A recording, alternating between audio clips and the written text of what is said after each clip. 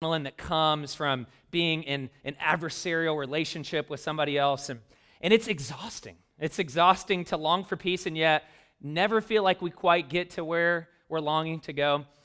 There's a social cost to unresolved conflict. The creators of the Myers-Briggs personality instrument did a study a few years ago and found that U.S. employees spend roughly 3 hours a week dealing with either personal or professional conflict on the clock, which, if you make $18 an hour, amounts to $359 billion in lost productivity. I mean, think about just in the last couple months, the time wasted or diverted by you having to think about or deal with either a conflict that you're in or a conflict in your workplace between coworkers where you're just, walking on eggshells.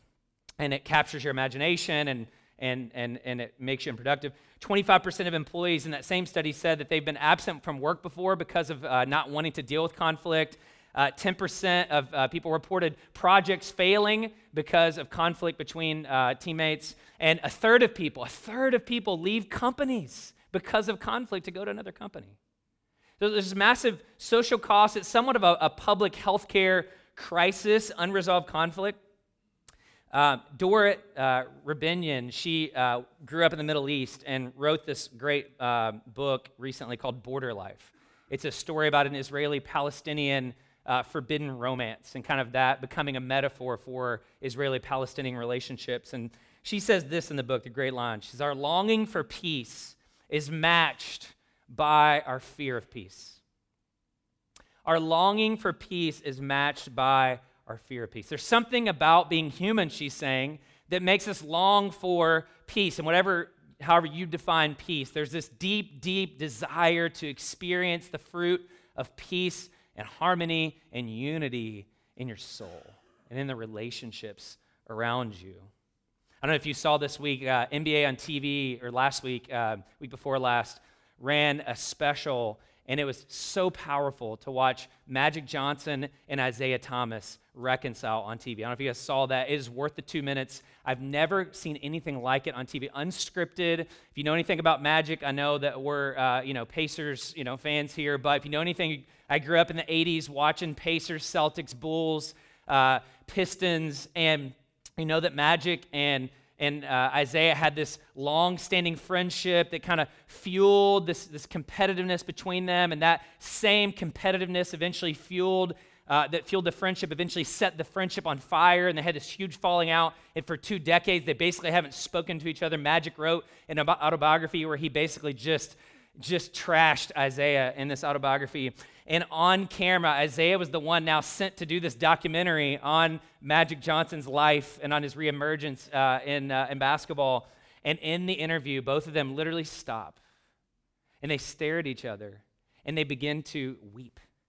And they both get up, unscripted again, walk across the room, and begin to hug and embrace. And it was sappy. It almost seemed scripted. Like it kind of felt like, but it was this just powerful moment. And I think if we're honest, like we long for those kinds of reunions, especially to watch two men be vulnerable like that, to weep. I mean, I'm talking ugly crying on national television, two men reconciling in a long-term feud. We long to experience peace, and yet very seldom do we actually rally together and experience peace together. Like the only time, think about film, the only time that Americans rally like internationally is to fight aliens.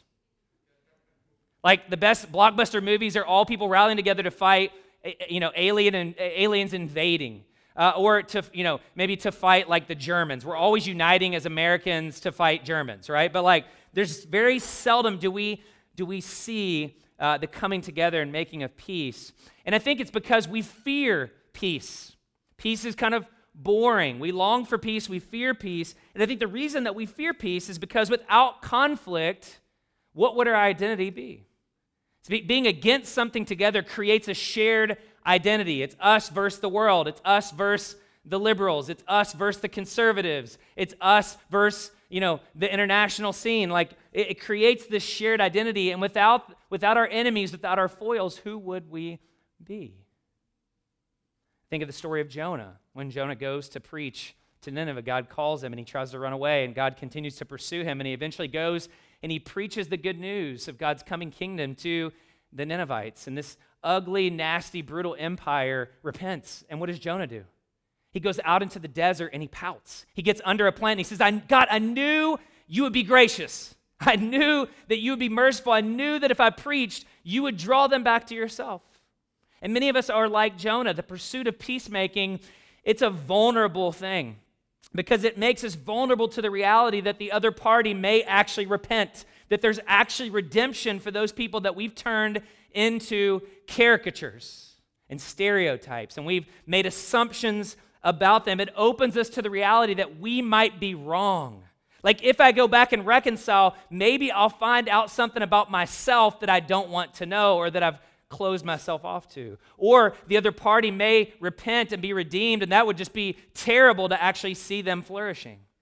Because my identity for a long time has been, I'm not them, I'm better than them. Pete Scazzaro, a pastor in New York City, wrote a book called Emotionally Healthy Spirituality that we've talked about quite a bit, went through a series last summer on what it looks like to be whole emotionally as human beings. And here's what he writes about his own experience. He says, many of us, this is hard because we've not really seen it lived out. We've not grown up in families where peacemaking has been modeled for us. And he says, here's what he says, very, very few of us come from families where conflicts are resolved in a mature and healthy way. Most simply bury our tensions and move on. In my own family, when I became a Christian, I was the great peacemaker. I would do anything to keep unity and love flowing in the church as well as my marriage and family. I saw conflict as something that had to be fixed as quickly as possible. Like radioactive waste from a nuclear power plant, if not contained, I feared it might unleash terrible damage. So I did what most Christians do. I lied a lot, both to myself and to others. So many of us not experienced a family life that teaches us what it looks like to deal with conflict. The family, I believe, is supposed to be an incubator for peacemaking. It's supposed to teach us what it looks like to extend forgiveness, to receive forgiveness, to practice a way of being in the world that is not using force and coercion to get our way, to keep a superficial, temporary facade of peace, but rather to experience deep reconciliation and restoration. And yet, what we saw, we did a health survey a few months ago for those of you who are here, and what we found was that a lot of us grew up in families that were nominally religious. And what I mean is, you went to church on the holidays, you did the rituals, you sang some of the songs, you attended the confirmation classes, you went through the motions, but at home, there was a huge disconnect between what was being taught on Sunday and what was being lived out Monday to Saturday. And so everybody's cool, in the van on the way to church, but when we get home and we begin to live our lives, there's no model of peacemaking. We've never been taught what it looks like to resolve tension, to resolve anxiety in healthy, productive, God-honoring, biblical ways. Oftentimes, what we're taught, or if we're just kind of going along with the flow of our hearts and our desires, because it's not all just what we learn, some of this is just inside of us, and it comes out and it spills out like sewage into our relationships. When we think of what peacemaking is not, or maybe false peace that we've learned from others around us, there's some substitutes, there's some counterfeits. One is peace faking. Peace faking, which means you're the kind of person who likes to avoid conflict. Peace at all costs, right? You don't want to make waves, so you appease others. You don't speak your mind. You don't talk. You just let conflict kind of sit out there, and you think, if I just ignore it, it'll go away. Time heals all wounds, which is not true, by the way. But that's at least the thing we tell ourselves, is if we just let it die down, if we just let it diffuse, there's always another opportunity. We punt peacemaking down the field a little bit, and we say, well, I'll get to that later. I don't want to deal with that right now. I'll deal with that later. And we don't deal with it, and we don't deal with it, and we don't deal with it. And then what happens? There's an explosion over Thanksgiving dinner, over Christmas dinner, right? At the most inopportune time. And what happens is, it's not that the explosion, sometimes you're like, how did that happen? It's like Will Ferrell, that escalated quickly. But the reality is, there was 1,000 little erosions along the way. It wasn't really an explosion, it was more of an implosion. It was just a bunch of small erosions, a bunch of times where you made the choice to not deal with that conflict, to not deal with that grievance. You nurtured that grievance in your heart, but you did not deal with it with your lips in your life. And then things blow up. Some of us peace fake by denying the reality of conflict. We click our heels and we say, there's no place like home, no place like home, no place like home. Everything's fine. Everything's great. How are you? Awesome. Life is good, right? Like we pretend as if everything's okay. Some of us just run away from conflict. We isolate ourselves. We cut off. And that's why we're always moving from church to church, from city to city, from friendship group to friendship group, because we're afraid to deal with conflict. It's as simple as that. Some of us demonize other people. That's how we peace fake. And so we turn them into caricatures. You know what a caricature is? Like that guy at the state fair, that woman at the state fair that takes a flaw in you and they exaggerate it and they turn it into a portrait. That's what we do with other people. We take something that's a flaw or a weakness that we see in them that gets exposed, and we make it the defining feature. Then it's a lot easier once we've demonized them to not have to reconcile with them because they're a spawn of Satan, clearly. So some of us are peace fakers. Others of us are peace breakers. We're like, bring it. You like conflict. You enjoy conflict. And you put it under the guise of, I'm the kind of person, this is just the way that I am. This is the way that I'm wired. I'm going to speak my mind. And you enjoy speaking your mind, quote unquote, to everyone around you, right? Like you've never had a thought that you thought twice about, right? Like rarely in doubt, always confident. And so you throw your thoughts out there. You use control. Sometimes you get violent, either verbally or physically with people. You run towards conflict. You litigate. You sue. You drag people into court. You're always aggrieved, and you have your list of offenses, and you're protecting your rights. I mean, all of this kind of language that we're familiar with. Some of us just do it through gossip. We peace break by gossiping. We back channel instead of dealing directly with other people. We do what like therapists call triangulate. You know what triangulation is? I have a beef with you, but instead of dealing with you, I'm going to pull in a third party because it's easier for me just to lay it out on them than to deal directly with you because I'm afraid. Because I'm so self-preoccupied, I'm so worried about losing the relationship or what it might cost me to have this conversation. I pull in my sister. I pull in, if you're a middle child, you know what I'm talking about, right? You've been pulled in and triangulated. And if you think about like your workplace, it's just a bunch of like interlocking triangles of conflict where people are back channeling and gossiping. And it helps so much, right, when you triangulate? I mean, it's just like all the anxiety goes away. Everybody's happy. Everybody's reconciled. No. It escalates anxiety. It's like filling a room full of gas, and then it just takes a spark to light the whole thing on fire. It's not easy to be a peacemaker. It's much easier. Like the way of the world, the way of many of our families is just to pursue peace faking or peace breaking, not peacemaking.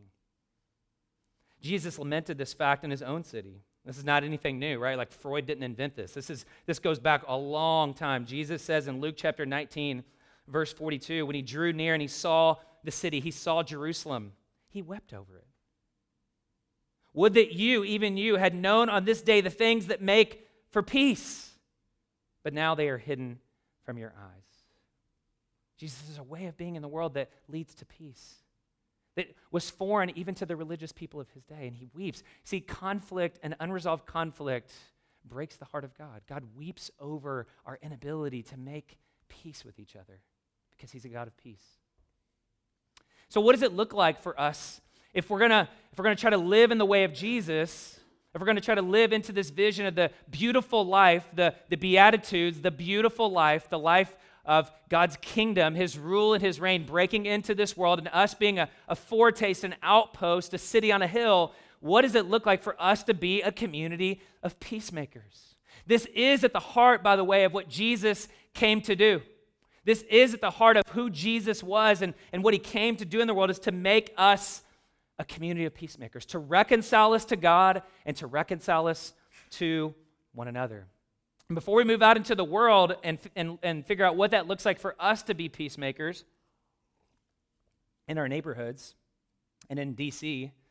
and in Hollywood, we have to let peace make us. Before we can be peacemakers, we have to let peace make us. And specifically, we have to let the peace of Jesus move towards us, make us, remake us, reorient us, recalibrate us to a different way of being in the world. That's why Jesus says, Blessed are the peacemakers, for they will be called sons of God. Blessed are the peacemakers, for they will be called sons of God. And notice Jesus doesn't say, you'll become sons of God by being peacemakers. He says you'll become a peacemaker by being a son of God. And that order is absolutely critical because you're never going to do this. You're never going to nail this perfectly. But to be a son of God, to have that characteristic, we'll talk about that in a second, is to be a peacemaker. And to be a peacemaker is to be a son of God. What does it mean to be a peacemaker? Our English definitions of peace are really lacking, really paltry. When we think of peace, we think of the absence of war, which is like, that's a really high bar. Way to go, world. The absence of war, the absence of conflict, the absence of nuclear threats and retaliations. But peace is something bigger than that in the Bible. This rich Hebrew word, shalom. Listen to what one commentator says about this definition of peace. We can almost translate the key word peacemaker with the word whole maker. Peace in Scripture is a situation of comprehensive welfare. In English, the word peace usually refers to either an inner tranquility, a peace of mind, or to an outward state, the absence of war. But biblical shalom conveys the picture of a circle. It means communal well-being in every direction, in every relationship. The person in the center of the circle, so it's relational, the person in the center of the circle is related justly to every point on the circumference of the circle. Another way to put it, it sounds kind of weird, is blessed are the circle makers, for they will be called sons of God. Think of a hub and a bicycle wheel. In the hub, to be a peacemaker is to be at the center, working and cooperating with God, to be rightly connected and rightly ordered in every domain and every relationship in God's world. Because what is a structure? Like we talk about unjust structures. It's a system of relationships that have gotten disordered and then embedded into policies and procedures and laws that are unjust. To be justly related means I'm in right relationship with these things. I'm experiencing shalom. I'm cooperating with God, and then right with myself, right? Because I have to be at peace with myself and then at peace with the world. It's like a hub with spokes moving out in every direction in all these different domains and relationships. I am learning what it looks like to line myself up with God's vision of comprehensive thriving. But it starts by acknowledging that oftentimes the problem is us. Before we can make peace with the world, we have to experience that peace. We have to be made by peace before we make peace. We have to receive peace before we can give peace. Deep inside our soul. Thomas Merton, a Trappist monk, in his book, The Living Bread, says this: the whole problem of our time is the problem of love. How are we going to recover the ability to love ourselves and to love one another? The reason why we hate one another and fear one another is that we secretly or openly hate and fear our own selves. And we hate ourselves because the depths of our being are a chaos of frustration and spiritual misery. Lonely and helpless. We cannot be at peace with others because we are not at peace with ourselves. And we cannot be at peace with ourselves because we are not at peace with God. We're not at peace with God. Therefore, we're not at peace with ourselves. Therefore, we are not at peace in our world. The Bible says that by nature, as sinners and sufferers, we are at war with God. And some of us don't like to think of it that way. We think, well, I'm not like mad at God. I'm not like taking up arms and like, at war with God. I'm just apathetic. I'm indifferent. I'm a doubter, whatever. But here's the thing. Let God cross your will, and you'll see how at war you are with him. Let God not let your dreams come true, let you not get that job, let you not get that promotion, let you get that negative report from the doctor. And who's the first person you go shaking your fist at and swearing off? It's God. We're all at war with God. We have this fundamental hostility in our relationship with God. And that hostility gets embedded in our soul. And it radiates out into our relationship. It infects. It's like a virus. It's like a T cell. It metastasizes from the soul and the heart into every relationship in our lives. And so Jesus says, "Blessed are you, peacemaker. You will be called sons of God." What does it mean to be blessed as a peacemaker? What does it mean to be called a son of God? It means we are blessed. Happy are you, the word is. Fortunate are you, the Bible says. Jesus is saying, because peace is here. Peace has come among you. The reign and the rule of God has invaded this space right here, right now, in the person and work of Jesus. We're blessed because peace has drawn near to remove our hostility, and not just to remove our hostility, but to fill us with the presence and the power of God's love. Peace isn't just negative. It's not just the absence of something. Have you ever thought about that? It's the presence of something more potent and more full and more real. That's the expulsive power of God's peace. He so fills us with his love, with his kindness, with his mercy, that it drives out hostility. He removes our hostility and he fills us with himself. God is peace. He is the author of peace. So what does it mean to be a peacemaker? Peacemaking could be defined as the active work of bringing God's shalom to places and people mired in hostility. That means we look out into the world, we look into our own souls first, we look out into our family, we look out into our community, and we say, where is there hostility? Where is there bitterness? Where is there resentment? Where is there unforgiveness? Where are people languishing in hostility? I'm going to move towards that space, not away from that space. I'm going to engage that darkness with the light of Jesus. Think about the work of a doctor. If you're in the medical field, you move into the space of the hostility of warring factions within the body, cells, and all kinds of processes that I don't understand that are happening in the body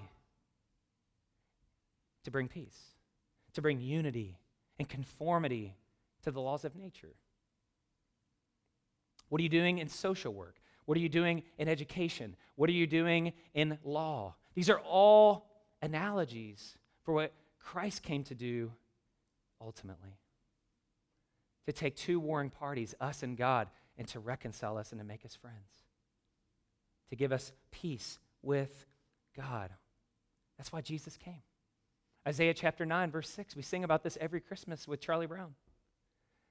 He will be called Wonderful Counselor, Mighty God, Prince of Peace.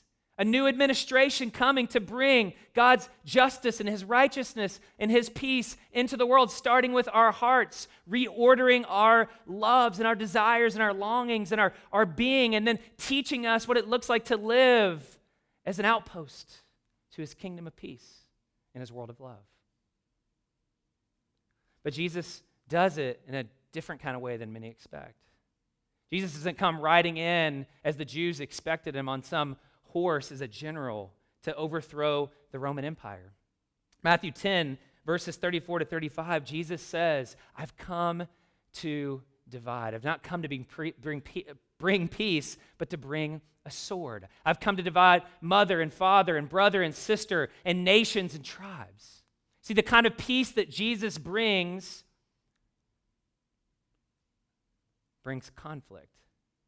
Isn't that weird? Like Jesus says we're supposed to be peacemakers, and then he says, I've come to bring the sword. What he's saying is when you make a decision for me, when you give your allegiance to me, when my peace comes into your life, it will put you at odds with the world. It will put you at odds in your own family because you're transferring your greatest allegiance away from yourself and away from your people to me. And that's going to put you at odds with your government. That's going to put you at odds with your parents sometimes. That's going to put you at odds with your children at times, with your church at times.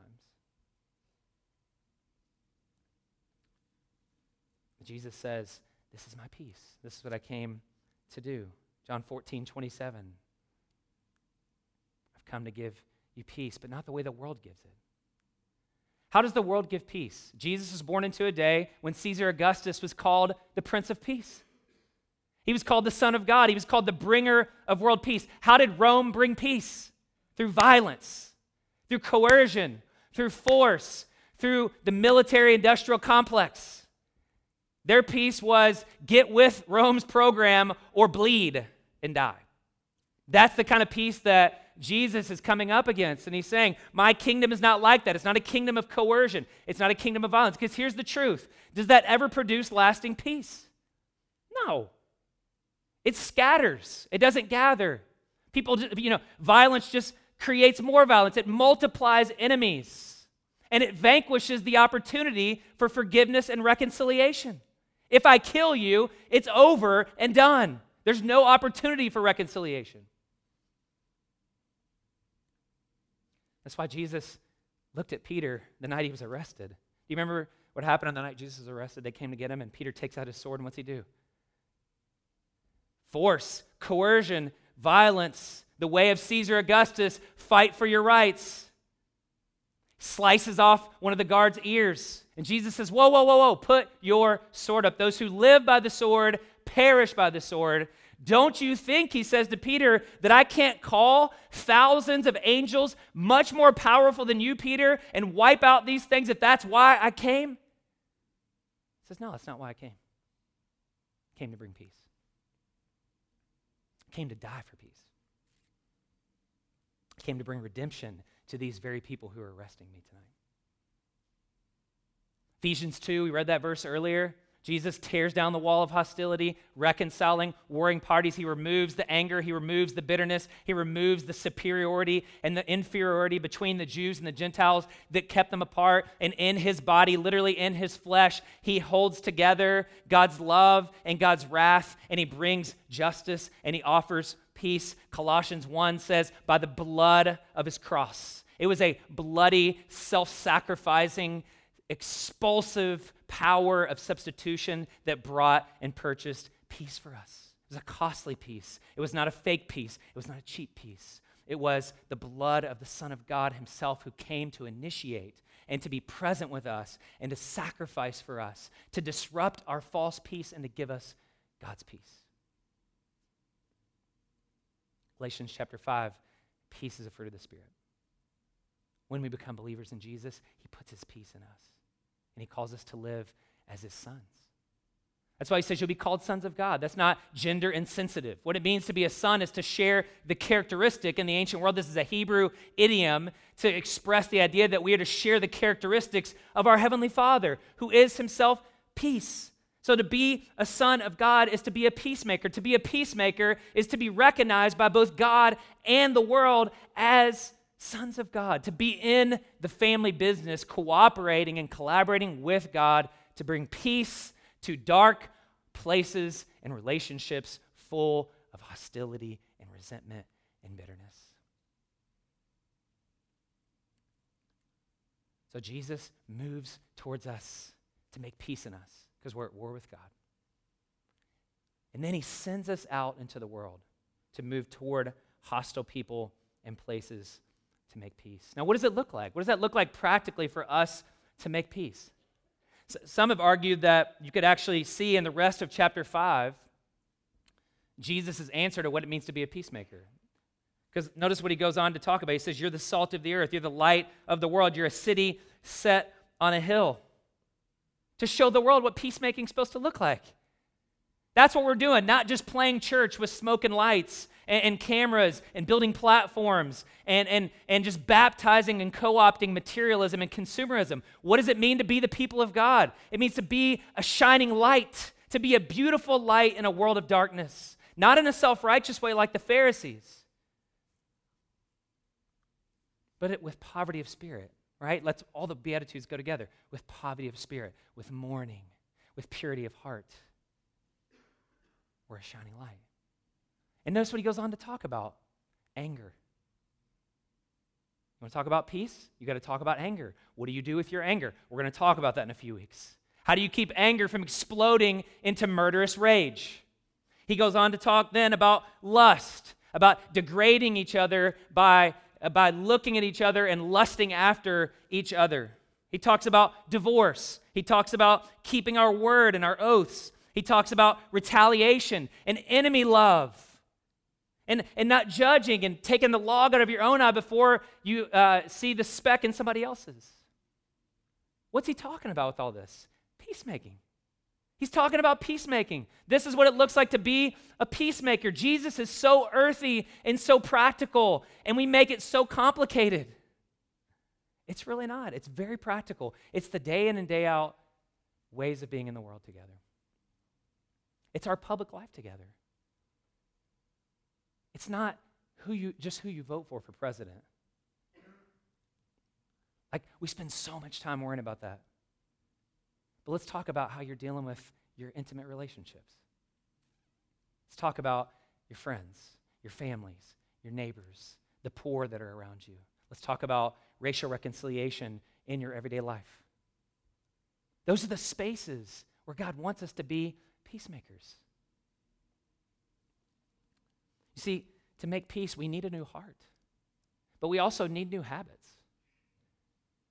Right? Like, you could have a new heart without new habits and a new way of being in the world. We call that hypocrisy, right?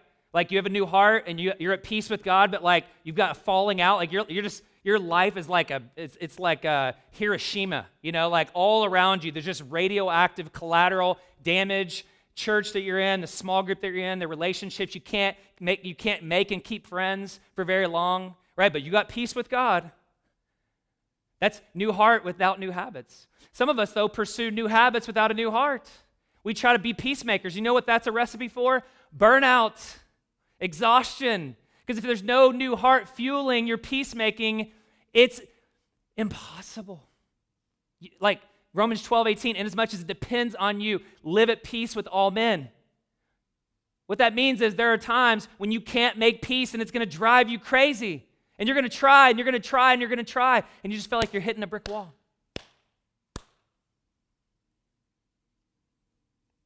That kind of white-hot activism has a shelf life if it's not fueled by a new heart that's been made at peace with God. So what does it look like to do that? Well, I can't give you all the ins and the outs of this. I mean, that would be like a whole seminar on how to be a peacemaker and the practicals, but I do want to just take you to a case study that Jesus gives us later on in Matthew, and then I want to close our time. Matthew chapter 18. In the midst of his disciples arguing with each other and at war kind of in a sense with each other because they were always fighting. And so Jesus' words are always practical. This isn't some laboratory. Jesus is not an ethics philosopher or a professor just throwing out like abstract ideals. Like this is Jesus in the grittiness of real life with people that are actually fighting. And he's giving them advice on how to be peacemakers. Matthew chapter 18, I encourage you to turn there if you have your Bible, starting in verse 15. What does it look like for us to make peace? Because peace is active. It's not loving peace. It's not desiring peace. It's not aspiring towards peace. It's not writing beautiful prose about peace. It's not painting on a canvas about peace. That word is peacemaking, peace doing. What does that look like? Verse 15, if your brother sins against you, go and tell him his fault between him and you alone. He's talking about two Christians. When your brother, when your sister sins against you. So let me just say a couple things about that. One, Christians, we got to get our junk together before we worry about everybody else. Before we're worried about politicians and calling out Hollywood and the latest scandal and what's happening on the news cycles, we got to worry about us. We don't have a great track record. We've got crusades. We've got civil wars. We've got racial oppression in our past. So he says, before you worry about going out into the world to be a peacemaker, make sure that you are right in your relationships with other people. Make sure that you're working for peace in those relationships closest to you, because those are the hardest in your community, in your church.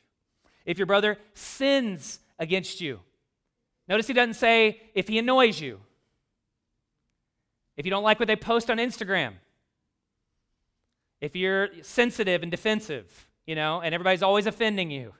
He doesn't say if he offends you. If you're offended, Proverbs says you should overlook it.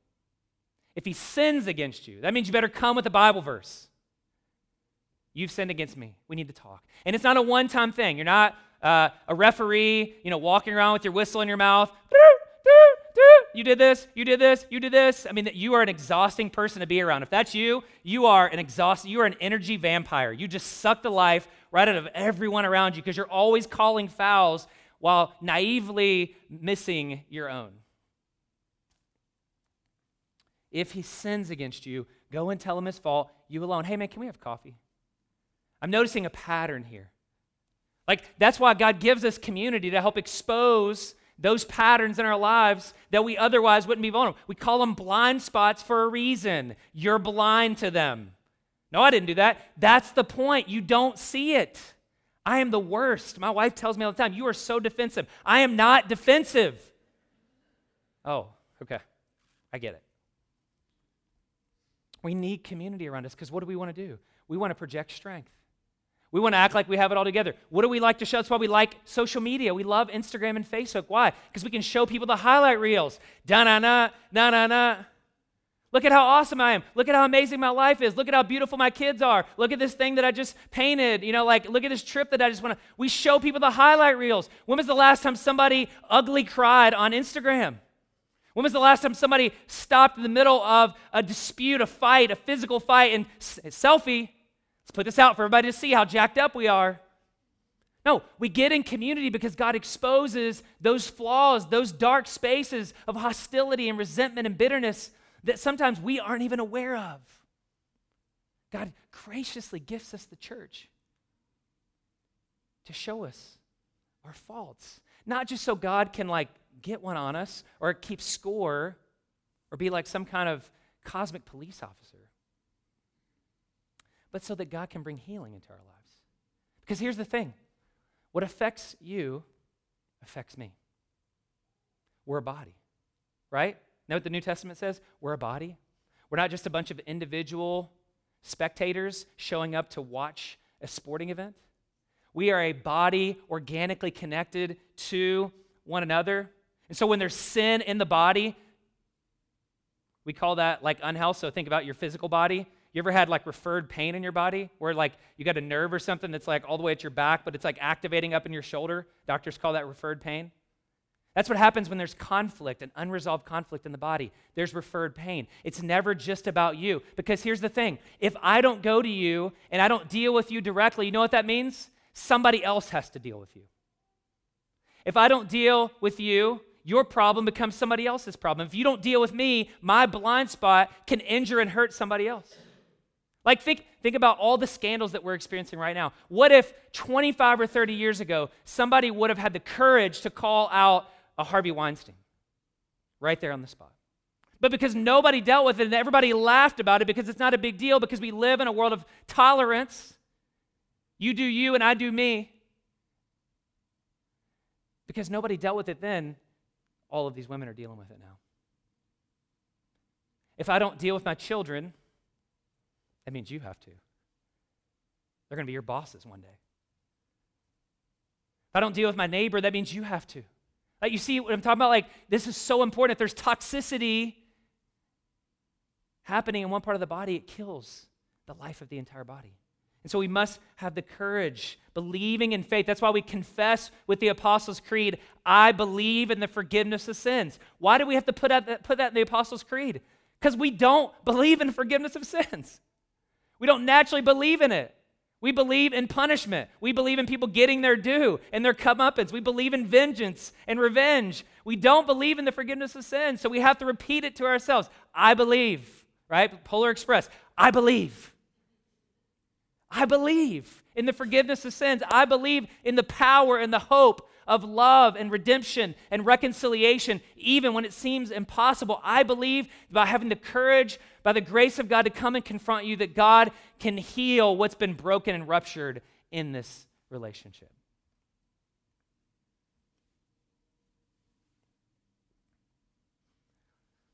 I mean, isn't that what Jesus did with us? I mean, any excuse that you can proffer here to say, well, because we all have an exemption. Every time I've done counseling with married couples or anybody that has some kind of a blind spot, We sit down and we talk through the Bible. Matthew 18, let's walk through this. Let's talk about the sin. Let's talk about the sin. Well, you don't understand. Everybody, throw the flag. You don't understand. I have an exemption. She's crazy. He's a jerk, okay? Like, you don't understand what I'm living with.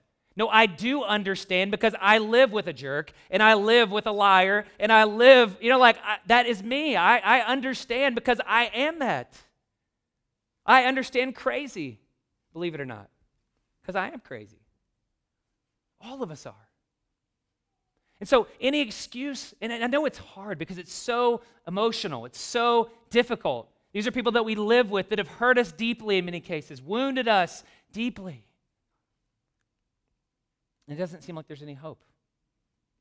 But every argument that you can make, here's the thing that always kills me. I want to get my argument together. I want to be an attorney.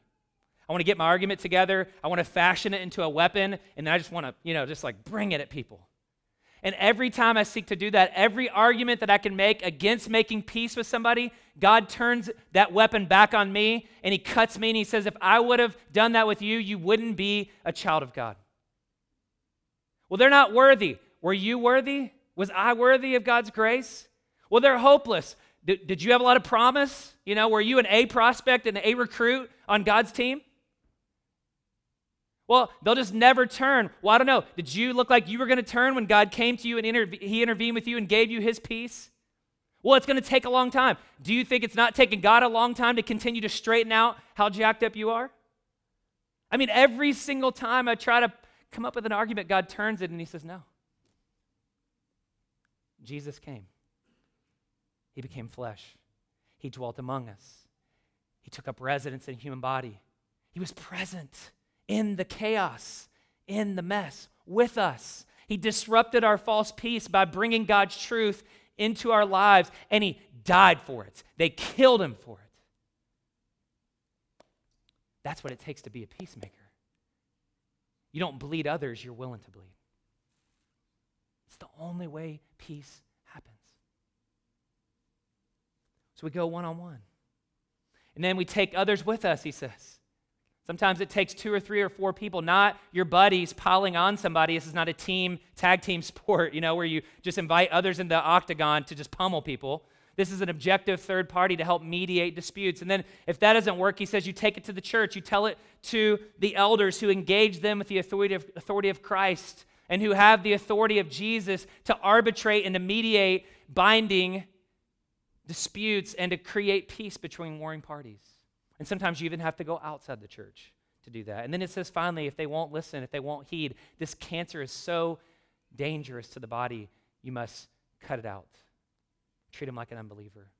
Treat them like a tax collector. Because sometimes it's just not possible to have peace. Warn a divisive person once and then have nothing to do with them. Peace is hard. Peacemaking will be one of the hardest things that you do as a Christian. It will cost you your reputation.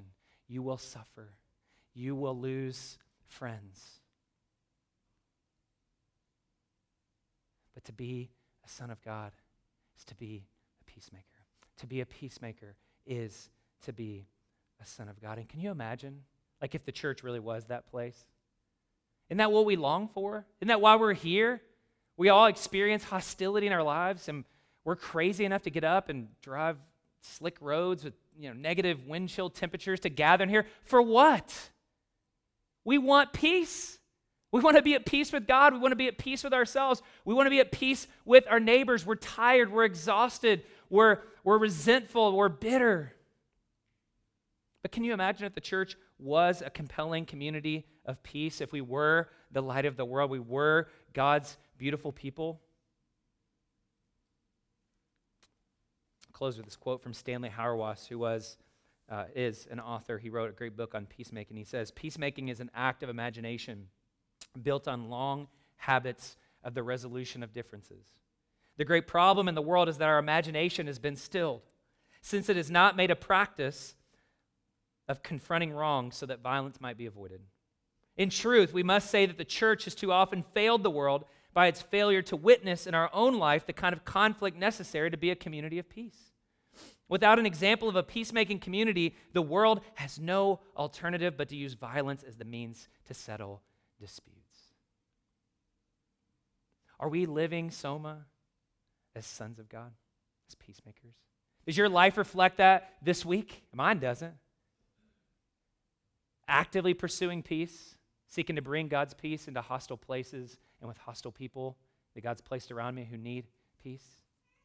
Are we living as sons of God? Are we living as sons of the evil one? Gossiping, backbiting, hating, unforgiving,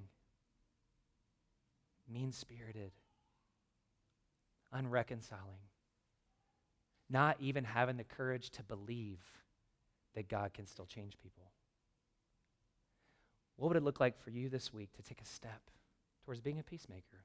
Maybe you need a new heart. I mean, all of us, we need God's grace. We need Jesus to be for us, to be with us, to walk with us in this journey. We need him to fill us with his peace, to remove the hostility in us. We need surgery. We need God to cut out our heart of stone and to put in there a heart of flesh. By faith in Jesus alone, we can have that peace. We can be reconciled to God and reconciled to each other. Maybe for you, you have a new heart, but you've just never been taught. You don't have the skills. You lack the confidence because you lack the skills. You have no idea what it looks like to live as a peacemaker practically in your everyday life. And the Bible is full of wisdom on how to do this. That's why Jesus came, to show us what it looks like to live as a community of peacemakers. But just remember this: you cannot be at peace with others if you're not at peace with God. And you cannot say you're at peace with God if you're not pursuing peace with others. Let's bow our heads, and I'm going to ask you, if you're here and you're a follower of Jesus, just take some time to reflect and to confess to God the ways that rather than being a peacemaker, you've been a peace breaker or a peace faker. You don't have to think long and hard. Just think about the last 48 hours. And ask God to give you a new imagination, a new heart, new habits, a new way of being in the world that promotes the very thing that Jesus came to secure for us. He will always answer that prayer. If you're here and you're a follower of Jesus and his peace is your peace, we'd invite you in just a moment to come and receive communion. We have stations at the front, stations at the back. Take a piece of the bread, tear it off, and dip it into the cup. It's only in the body of Jesus broken for you, in the blood of Jesus shed for you, that you have peace, lasting peace, deep peace, abiding peace that can never be taken away. If you're here and you're not in Christ, you have no peace. You may have prosperity. You may be advancing in your career. You may think that life's awesome, but you have no lasting peace. Those things you're looking to for peace will not satisfy. They will not last. They will fail you. So come to Jesus today and begin to think about what it might look like for you to surrender yourself, to lay down your arms, to come into the embrace of the God who promises you peace. I'm going to pray for us, and then you respond as God leads.